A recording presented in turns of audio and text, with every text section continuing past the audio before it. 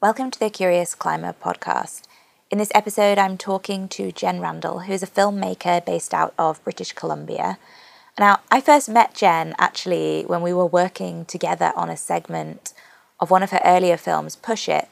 So I actually met her for the first time at the airport. We shared a car journey to Magic Wood where we basically got lost because we were talking too much. So we just hit it off straight away. She's a really interesting person to hang out with and talk to. So she seemed an obvious person to have on the podcast. We talk about women in film as subjects and behind the camera as filmmakers. We talk about authenticity, how to balance the needs of the subjects that she's documenting, as well as staying in line with her creative ideas, perhaps managing influence of sponsors whilst keeping true to the realness of the story that she's trying to tell. We talk about developing trust and people skills. Jen gives us some great stories from a few of her different filmmaking experiences, including trips to Mongolia. We also talk about the process of making a film, so from that idea moment through to the actual film production and what's involved in that process. Jen also gives us a bunch of insight into how to get into filmmaking if that's something that you want to do. I hope you enjoy listening to our conversation.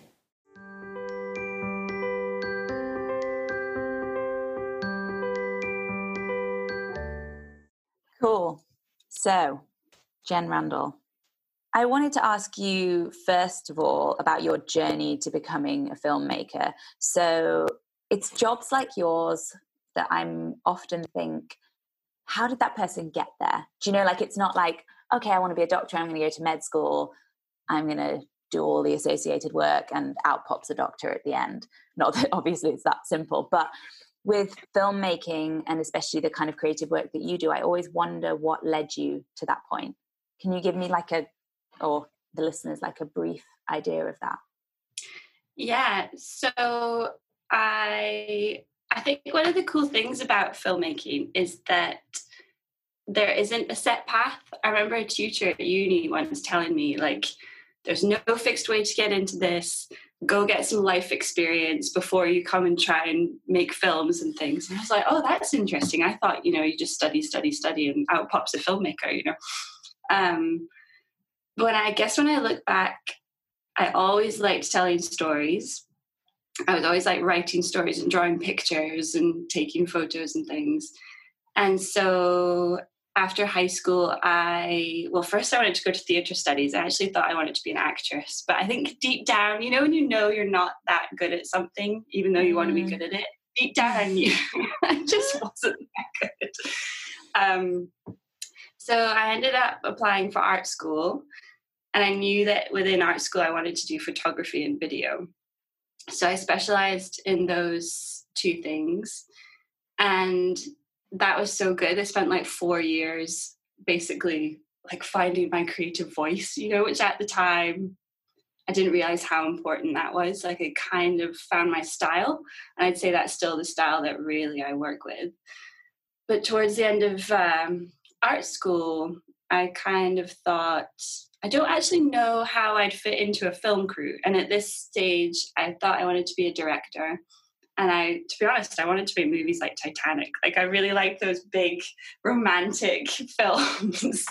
So that's what I thought I wanted to do. So I applied to film school to go to once I finished university for 1 year. And I got into Vancouver Film School, which was a good one. And I was born in Vancouver, so it seemed like a cool opportunity to come back to this place I lived a short period of my life in. So I got to Vancouver Film School, and there we did 1 term of documentary filmmaking, and something clicked. I was kind of like, this makes sense. Like I got so frustrated making the dramas at film school and like faking all the lighting and faking all the set, and just everything took ages to stage. Whereas with documentary, it was like everything's already here and the stories are already here. You just have to go find them, and it's way more spontaneous and real. I was like, that's what I want to do. So I kind of worked that out, and then once I graduated film school, I went on a really long rock climbing trip with my now husband. And on that trip, I discovered there were climbing photographers and climbing filmmakers. And then another penny dropped. I was so in love with climbing. And I thought, oh, I could just live and work in this world. So that's what I decided I wanted to do. And when I got back from that trip, we moved to Glasgow. And I got in touch with Alistair Lee, who runs Posing Productions, who was making the Asgard project at the time, which is a brilliant film. I think that was 2009. And he really needed help with the editing. He was a bit behind. So I called him and he was, oh no, I think I wrote to him actually. And then I called him. He was like, I always get these phone calls from people starting out and they always say, I want to do this, I want that, but they never show up and they never, back up their claims. So I was like, okay, I'll come and see you. So I drove to Manchester from Glasgow, knocked on his door, and I left with a hard drive full of footage from the Asgard project to edit. Wow. And that was definitely my ticket in. So then I worked for him for a while and kind of carried on from there. Oh, cool. So you actually worked on a lot of kind of someone else's film projects, if you like, that became kind of joint projects before you stepped out into kind of your own, purely you self-directed. And what was Push It your first just you project? Yeah, Push It. Actually, well, not entirely. So I had made a couple of climbing films, one at university called Mike Loves Gaia, which was about my good friend Mike trying to climb Gaia in the Peak District. And before he tried that, he'd only climbed, I think, E3. But for some reason, he was like, I could do this E8, So we all went down there and he actually never got on it on lead. He top roped it. He was like, no, that's enough. But I made this film and that's what I sent to Alistair. I think Alistair was like, yeah, you can edit. Not sure about the rest of it, but you can edit. I made that. And then I also made for Alistair, but kind of under my own steam, a little bouldering film called Slice of Squam, which was just me and my now husband Al and our friend Tom bouldering in Squamish. But then Push It, that was my first, I want to say big project. When I look back now, it wasn't really a big project, but that was my biggest project to date, where I guess I was like, it's not that I thought I wanted to do something different. It was just that I thought, I want to see a film that's all women climbing. Like there's usually a woman in older climbing films, isn't there? Like all these men and there's like, oh, look, there's a girl and she climbs hard too. And I was like, I would just want to see one that's all women. That'd be way more fun. Yeah, because I was looking through a lot of your film projects over the years, over the last however many years, and there's a real theme of women. So is that something that you purposefully, you prefer or like to tell the stories of women? Or is that just, it happens that they're most, apart from the Andy Kirkpatrick one, there's a lot which is stands out. yeah, it stands out. And I was like looking at them and kind of, I've seen almost all of them and, looking at themes, and really the kind of telling women's stories seems to be a big thing for you. Yeah, I think it's so important when you look at film as a whole, and like the nominations have just come out for this year and there's no female directors that have been nominated for Best Director.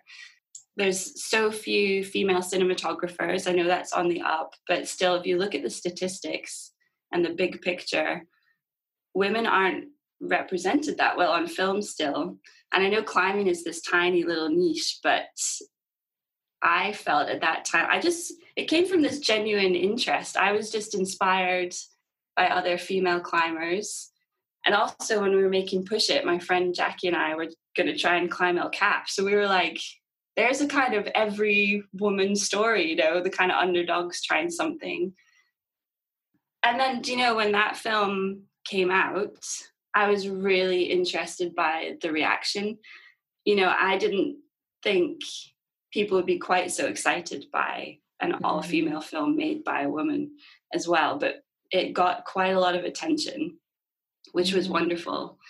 And then it wasn't like I thought, okay, well, here's my ticket, I'll keep going with stories about women. It's a genuine interest, Push It led to Project Mina with you, and that came from watching you climb for Push It in Magic Wood, and I was like, Mina, is similar age to me and a similar height, and we're not that, kind of similar build, and we have a lot in common. Like, why is she so good and I'm not that good at climbing? And that's genuinely where that idea started. I was just curious. I was like, what's the difference here? Right. Because I'm a climber too. And obviously I found out it's the work that you put in, I think, is the main difference. So yeah, I'm always looking for stories about women. I find women really fascinating. I love relating to those stories. Not that I don't relate to stories about men, but it's different watching a woman on screen, I think. And also just there aren't enough good stories about us out there. And why do you think that is? And I mean, I guess both from the subject point of view, but also you said like not many female directors, not many female cinematographers.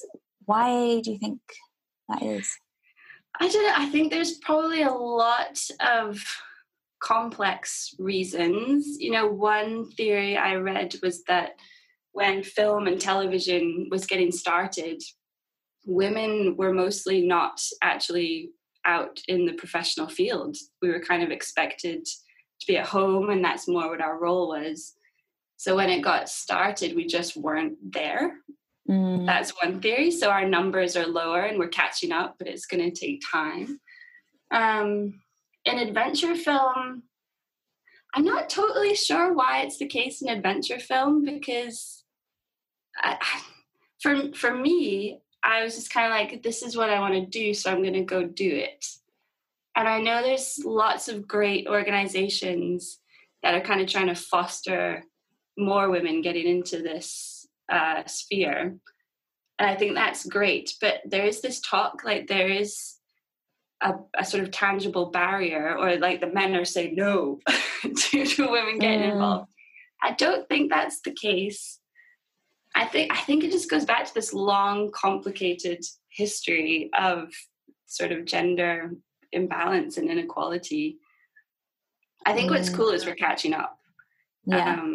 And the more people like you that are out there doing that, the more kind of, I guess, younger people deciding, what do I want to do when I grow up? They can see more women in those roles and then try and emulate them, or, be their own version.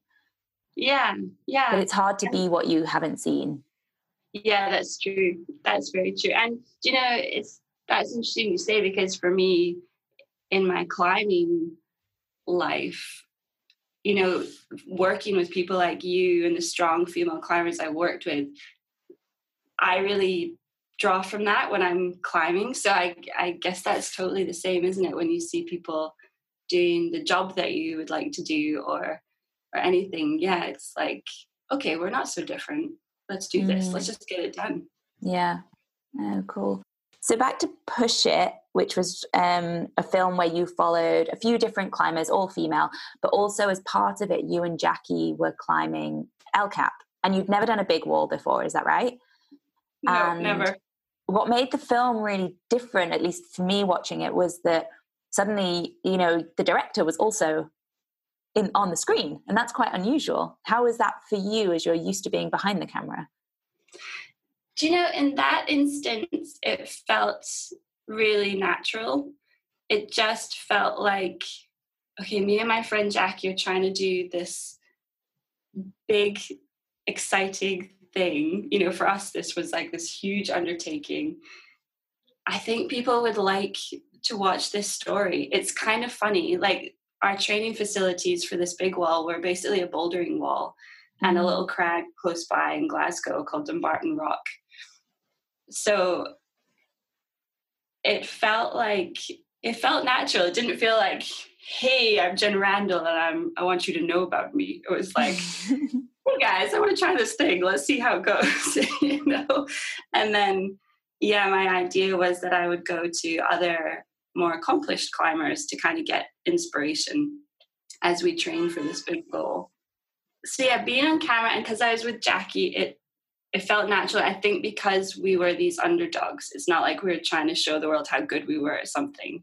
It was kind of the opposite. It was like, we're going to try and learn how to do this thing and maybe we'll manage. And we very nearly didn't. I think the most stressful thing about being in that film was when we got to Yosemite And we realized we weren't really ready. We realized we probably weren't able to do this thing that I was building this film around. And I told everyone in Glasgow we were going to do. And I remember in my mind, I was just thinking, okay, so how does the film go if we don't do it, if we don't even end up really trying? That was stressful. And I felt like that was going to be embarrassing if we just flat out failed. But yeah, it just felt natural. And I do get lots of people asking me, you put yourself in your film sometimes. How does it feel? But whenever I do, it just feels obvious for that project. Yeah. And I think it really adds to the feeling of the film as well. Like, because you have, and for anyone who hasn't watched Jen's films, go and watch some. So Jen has a quite, I think, personal style.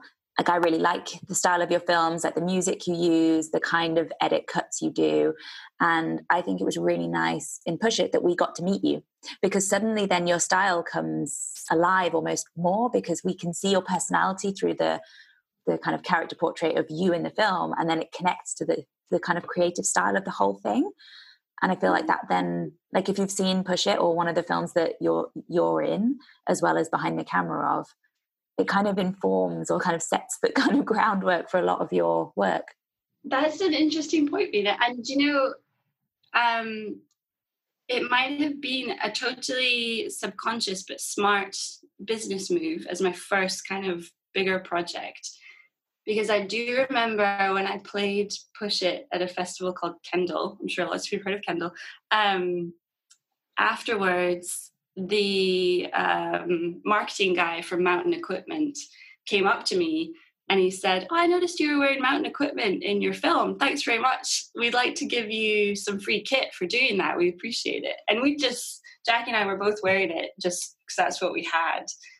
But that led to quite a long, good relationship with that company. They got behind other films that I made.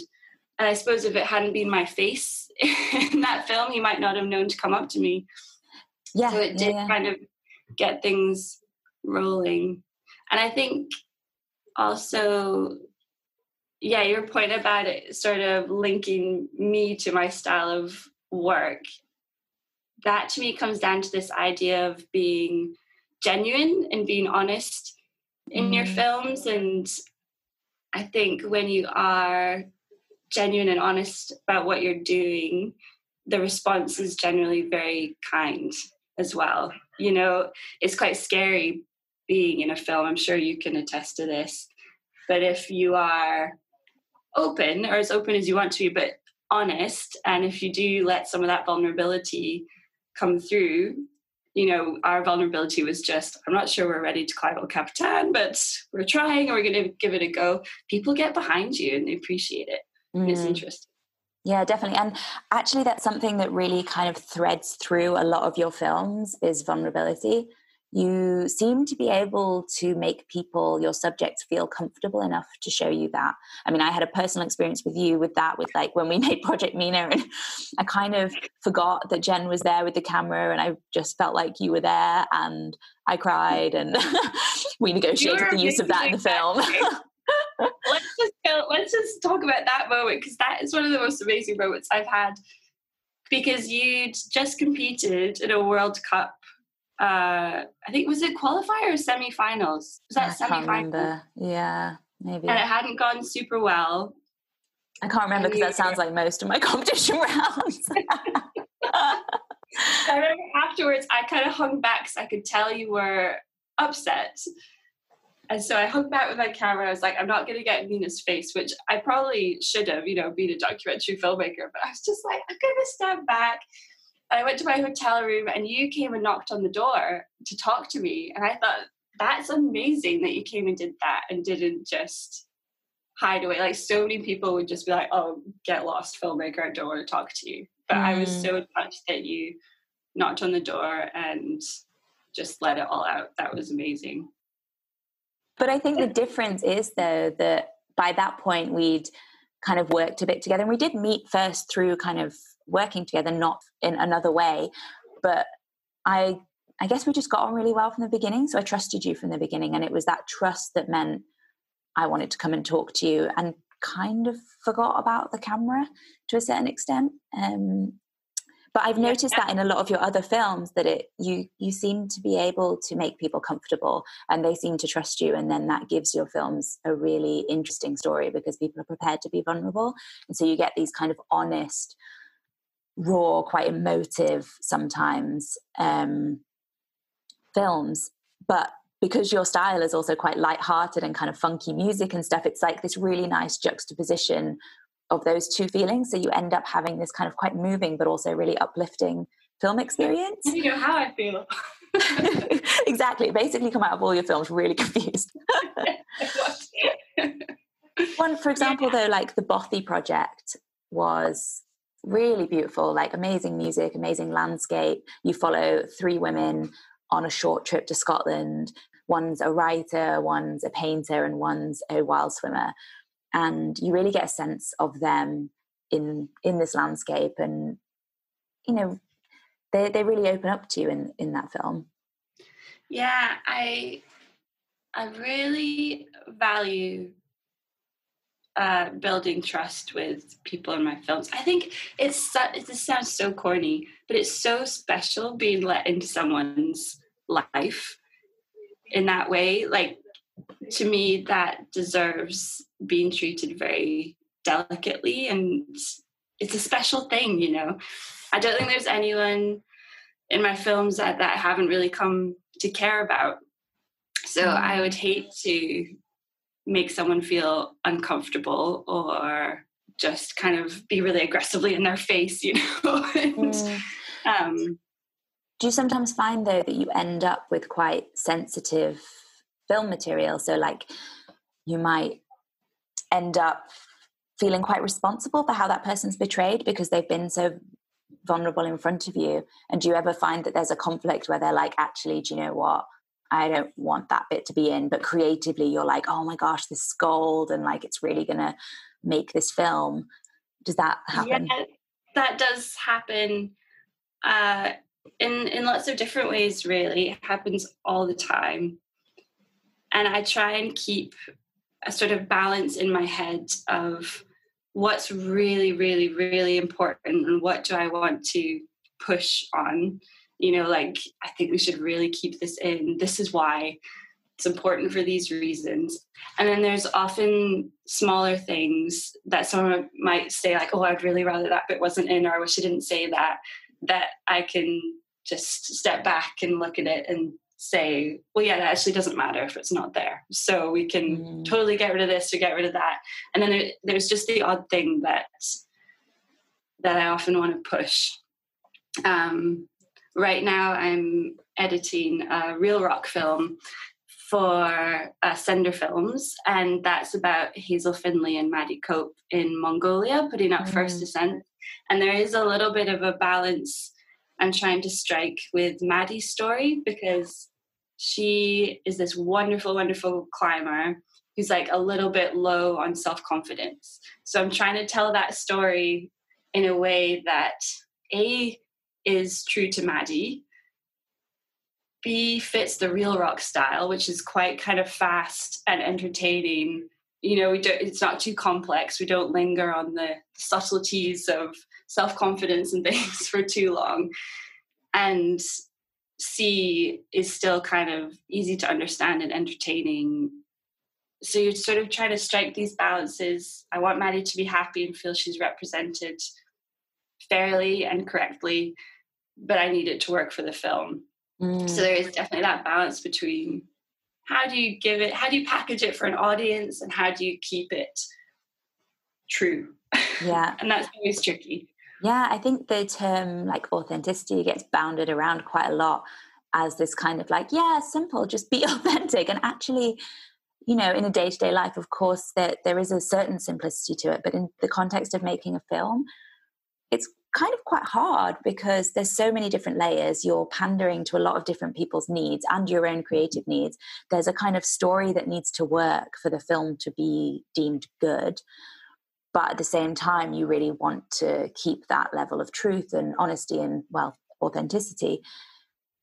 And also that there's that kind of thing of like, oh, well, this person did say this, but does the context in which it's edited make that statement authentic. Like I know for me in film projects, sometimes I've been like, I kind of like that bit taken out, not because it's not true, but because out of the context of how it was said, it could be totally misconstrued.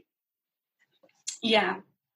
Yeah, it is tricky. I heard this quote, it was on Desert Island Discs, and it was an interview with a film director who, of course, now I can't remember his name, but he was saying, as a director, your job is to arrange the pieces of the truth as you see it.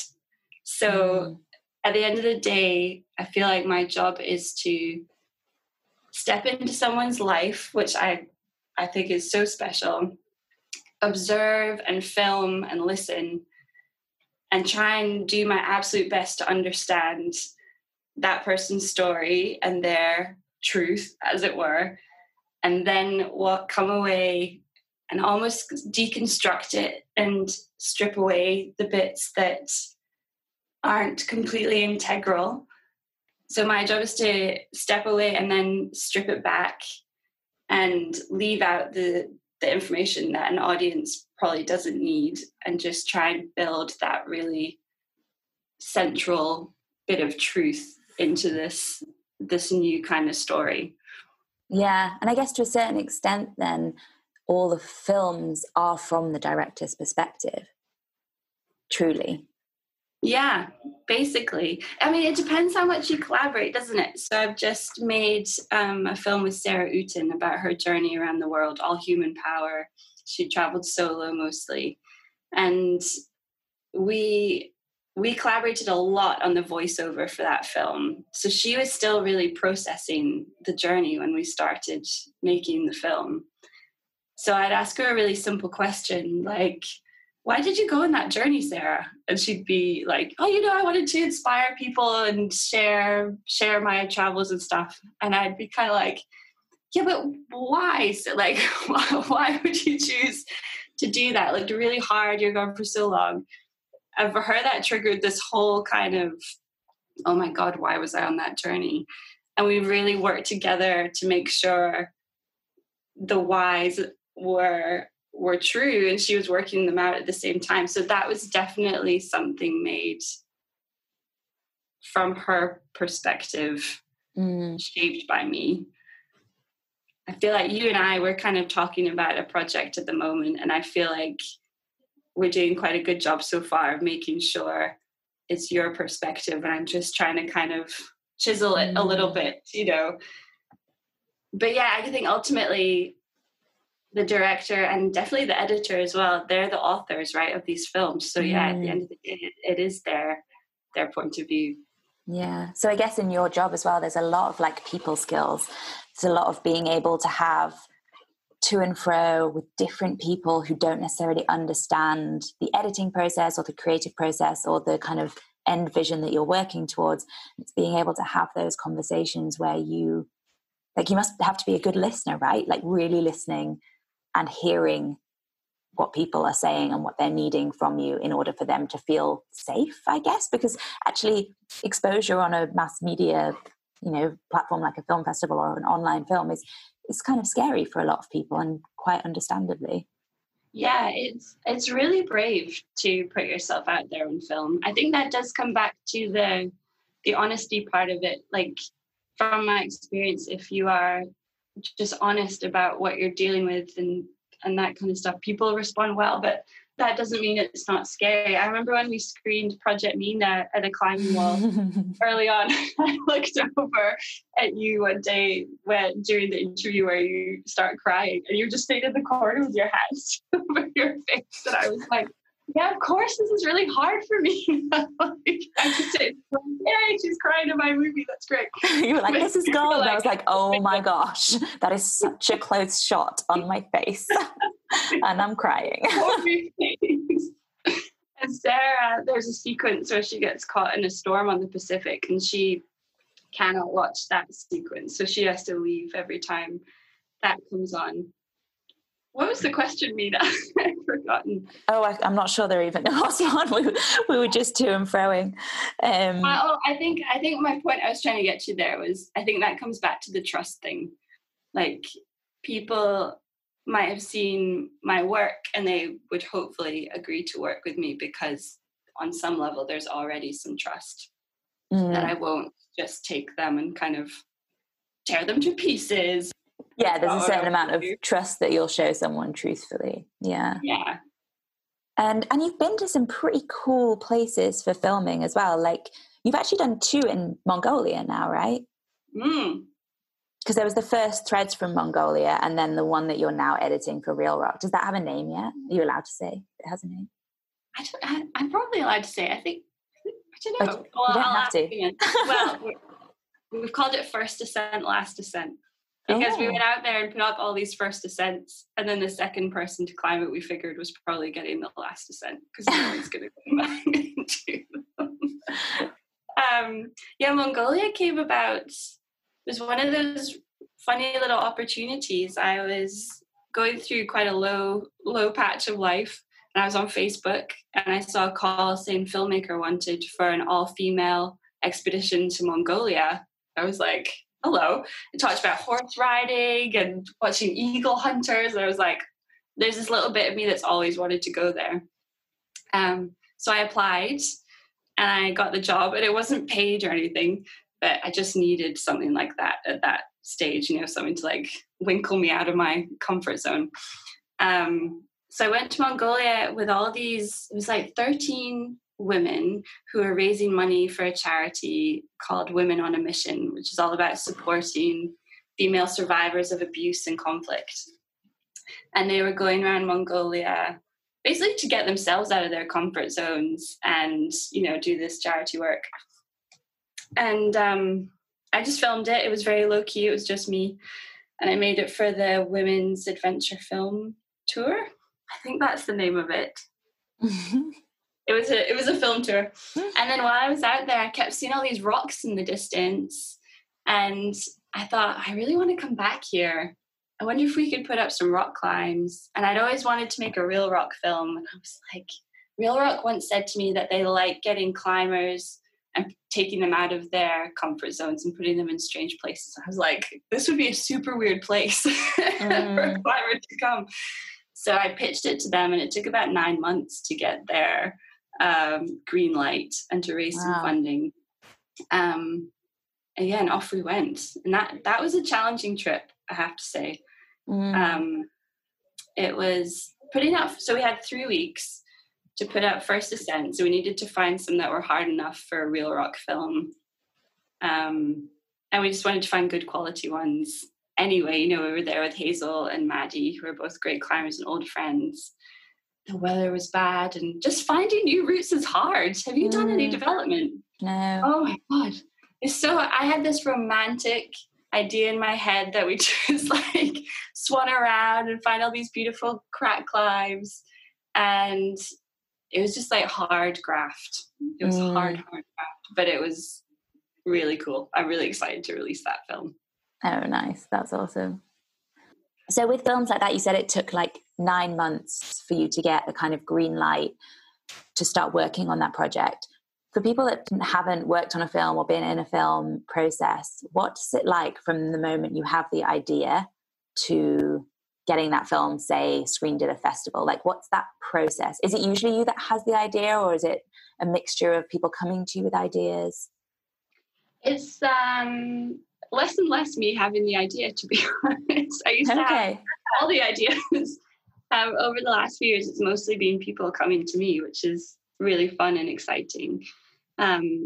With Mongolia, so that was my idea. Basically, if you have an idea, what you want to do is develop it as much as you can. That's the fun part, right? You're like, oh, this amazing idea. This is what it could look like. This is who I could ask to be in it. This is where we could go, blah, blah, blah. And then you want to think about who might be interested in getting behind it and funding it for you, with you, supporting you. I think that's where lots of people get a bit stuck. And I've often had emails saying, who supported your last project? Maybe they'd like to support mine. I'm kind of like, well, just think about who would be a good fit. Is it a brand, or is it an organization, or would it be a good Kickstarter? So you want to start getting people behind it.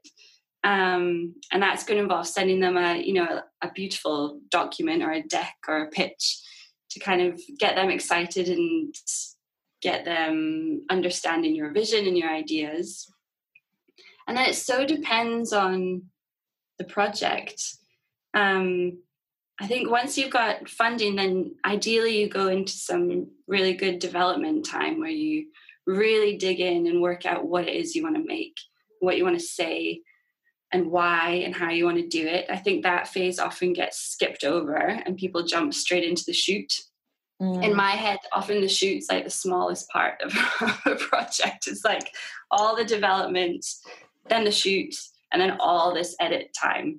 Okay, so actually by the time you come to shooting, you have a very clear idea of specific shots and you've almost like storyboarded the whole thing. Yeah, I think that's the ideal. Usually because it's documentary, things will change. Mm-hmm. You have to adapt, but it's good to go in with a really clear idea of what you're hoping to happen and how you want to shoot it. And I think the why is so important. Like, why do you want to do it this way? Why do you want to say this? Why is that important? Because then you have reasoning and you have this strong foundation behind everything. So yeah, lots of development and then a good positive shoot, hopefully, where everyone has a great time and it goes well and it looks great. And then I love this part of getting into the edit room and going through your footage, and that's where everything can just change again because you watch what you have and you've got to be open to what is the actual story you've captured here. It might not quite be what you thought it was going to be. It might be this other thing, and that's exciting for me. I could spend a long time editing. With the Home with Sarah Uten, we spent 1.5 years editing that film. Oh, wow. It just take a few weeks, The Mongolia film we've been editing for 6 months now because it's just like this fun kind of wrestle to get it all working right and feeling right.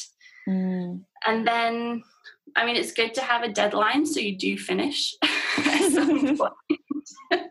So having a festival you've got in mind, their deadline is great. So then I enter it kind of strategically into certain festivals I think will be a good fit and throw in some wild cards, like ones you'd love to get into, but might be more of a long shot. And have a bit of a strategy for where you want it to go. Do you want it to go online for free, or do you want people to buy it online? Do you want it to go into cinemas? There's all these different strategies that will inform how long your film will be or how it will play and where it will go. And presumably what the sponsors, the people funding it, want to see as an end product. Yeah, it's easy to forget that. Yeah. And do you find that they want an influence? I suppose it's different with different projects, but obviously if people are putting money behind something, like, do you find that they have a creative influence, or do you try and really separate that? Again, it really depends. Some clients I've worked with, say Psychovertical with Andy Kirkpatrick, the sponsors, they just wanted a great film at the end, so they really left me to it, and that was fun and great. And then for Real Rock this time around, they have a huge influence, and that's partly why I wanted to work with them, just to learn about their process and how they do things. So they have this, they're very involved, so it's completely different. It just depends. I think it can be good if, well, it doesn't have to be a sponsor who gets involved, but it's great to have someone to bounce things off and share ideas and to challenge you, so you don't just get left in a room on your own thinking like, this is the best thing ever. And then you release it and it's not. You need people. Yeah, every creative person's nightmare. Like, I think this is amazing, but you've been in your little hole for too long. Yeah, that's the fear, isn't it? Yeah. Especially when you finish a film. I think we finished Psychovertical in the summer, in like June of 2017. And it wasn't played until October, the end of October. So there was this real period where I felt like I finished my film and no one cares. Maybe it was really bad. I don't know. And then it gets out there and it was fine. But good to have other eyes on your work so that they can keep you on track. And do you tend to work on one project at a time, or do you sometimes have them overlapping? I suppose it depends on the type of, like, how long the film project is. Yeah, usually I'll have a few things on the go. I kind of think that's healthy. I don't know about you, but if you're just focusing on one thing, you can just get a bit fuzzy and a bit stale, maybe. So usually, like, if I'm working on something really big and long, I might get a couple of short projects in the middle there. At the moment, I'm working on getting 3 projects going at once. It's definitely a balance between taking on too much, so you're not giving everything the attention it needs, but I think it's quite healthy to be kind of chopping and changing around a bit. It keeps your brain sharp. And I guess, like, if you're working on multiple projects, that means you're working with multiple people, so you get all these different perspectives. So, I mean, correct me if I'm wrong, but I can imagine that they feed into each other. So some projects will help other projects because you'll see something in one kind of person or one documentary that you're filming and be like, oh, wow, and have a penny drop about something else that you're working on potentially. Yeah, totally. They do all feed into each other and inform each other, and you're like evolving, aren't you, as you work on anything new? So you can take that little evolution with you into all these different films. That's exciting. Yeah. It seems like a lot of your films are, and we've spoken about, like, your subject showing vulnerability and all the trust that involves. There's definitely I feel like there's a lot of themes about learning and growing and people trying to understand themselves. Like the Andy Kirkpatrick one, the Operation Moffat, actually, with got Claire Carter and Gwen Moffat. Maybe you could talk a little bit about that film. That was quite an interesting dynamic. But yeah, quite a lot of growing and trying to understand where we fit in with ourselves and our kind of landscapes. Yeah, I think that's because that's just what I'm always trying to do. That's probably what we're all trying to do, right? It's like, what the heck am I doing and where am I going and how did this person work it out? I always find that interesting with Operation Moffat. So that came about because Claire Carter, who's a wonderful writer and creative person, got in touch with me, and we didn't know each other at the time. But she said, hey, do you want to make a film about Gwen Moffat? Here's a little link to her book. I think it was to her book or something, an article about her. And to be honest, at that point in time, this was 2014 or 15, so just after Project Mina, I really needed some work. So I kind of just said, like, yep, I'll do it great right away. And luckily that turned out to be a really interesting project. Gwen was this amazing woman who deserted the army in World War II to become a climber.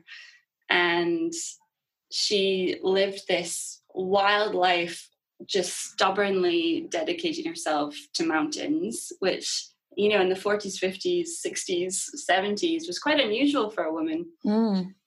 So I think Claire had in mind making sort of biopic about Gwen. My mind has never been super interested in just telling the story of someone's life, but I could see how fascinated Claire was with Gwen, and Claire had been reading Gwen's books for years, and, you know, she was this sort of mentor, I suppose. So my brain was thinking, well, that's really interesting. Claire sort of trying to follow in Gwen's footsteps and learn from her. So that's why I wanted to tell the story. So I was like, Claire, I think you should be in this. You know, I think it'd be really good. Claire was like, oh, God, I don't know, Jen. Like, come on, it'll be fun. It'll be great. Poor Claire, she was amazing. I think it was in the edit where she got really nervous and trying to finish that film. We had the last shot is this really tight shot on Claire's smiling face, which again, for me as a filmmaker, like, this is great. It's beautiful. And Claire was like, really? I don't know. Do we have to end on it? But she came around. She was brave.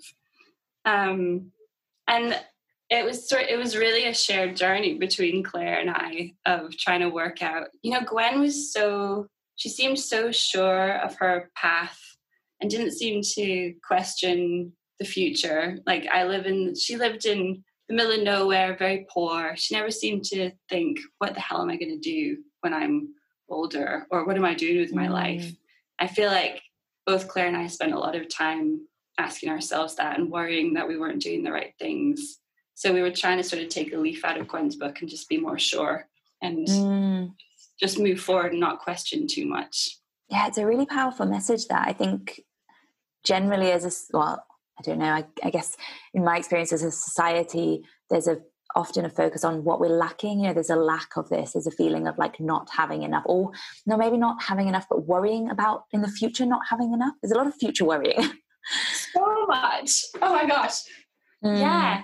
I mean, honestly, almost every year around October, I have this crisis where I'm like, okay, so what am I going to do? Like, I can't do this anymore. It's not secure enough. What am I going to do next? This whole existential crisis. And after Christmas, I'm fine. Yeah. And I want to keep going.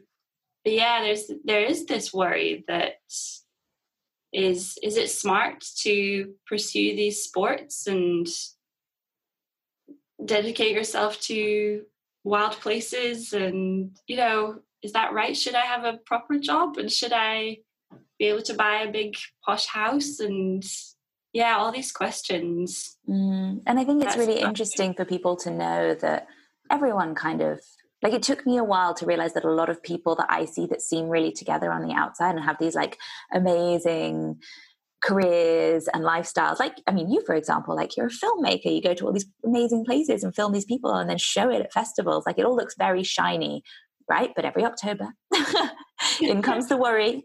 I'm weeping in my living room. Oh, it's a sad thought. But, it's that idea that, or that understanding that everyone has these doubts. And I think a lot of your film work portrays that kind of realness, and it can be really comforting to people. So I think it's really important and valuable work, because it can bring people into a sense of community of like, oh, it's not just me and, Claire or Jen or, or whoever you're watching also asks these questions and has these doubts. Yeah, it's shared experiences, isn't it? Something I've definitely learned from making films is that if you have a question about something, you're almost definitely not alone in wondering about that or finding something interesting. I don't think we're not that different, a lot of us, so there's so much shared experience to go around. I think as well, like with your writing, maybe that's why we got on well working together. You're similar. You'll share the frustration or the failure or the work you've put into something. I listened to a podcast with you a while ago, and they pointed that out. They're like, it's very rare that someone shares all the work that goes into Ascend. Okay. And that's something you do. And that, I think that's really interesting. It's not just like, hey, I did this thing. It was easy for me because I'm a professional. It was like, so this is year 3 of me projecting this route. Yeah. I think I might go and get a proper job soon.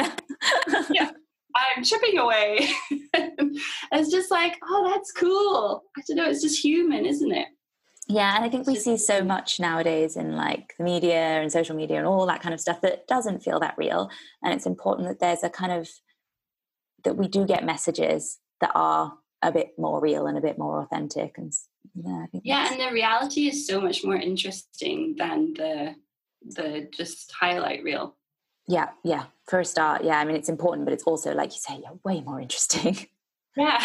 Yeah. So much better. I mean, we've covered like quite a lot, like most of the stuff I think on my list. Is there anything that we haven't covered that you want to talk about, go into? Maybe one thing I could say is for people getting started, just get started. It doesn't matter if you have a really cheap, rubbish camera, use it. You might make something way more interesting with that than you would if you had the best camera. And just get started, get your work out there, think about what it is you want to say. Just go. And then have some rest also. Don't work too hard, but just get it done. But I guess be prepared to do a fair amount of unpaid work before things take off. Do you know, I feel like maybe you don't have to do that quite so much anymore. I hope. But don't be scared to do personal work. I guess that's kind of unpaid work. To get going, experiment and work things out on your own before you maybe ask for loads of money. Yeah. To do it professionally. I think straight in. million Yeah. dollars. Yeah, I need $500,000. I think the important thing is just, if you really want to do it, just go for it. Is that such a corny line? That wasn't that helpful. It's a corny finish. Should we finish it there with that corny line? Just do it, guys. Just do it. Jen Randall, ladies and gentlemen. Useless advice.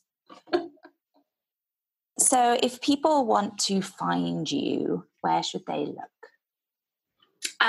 Well, I have a website, Mina. www.lightshedpictures.com.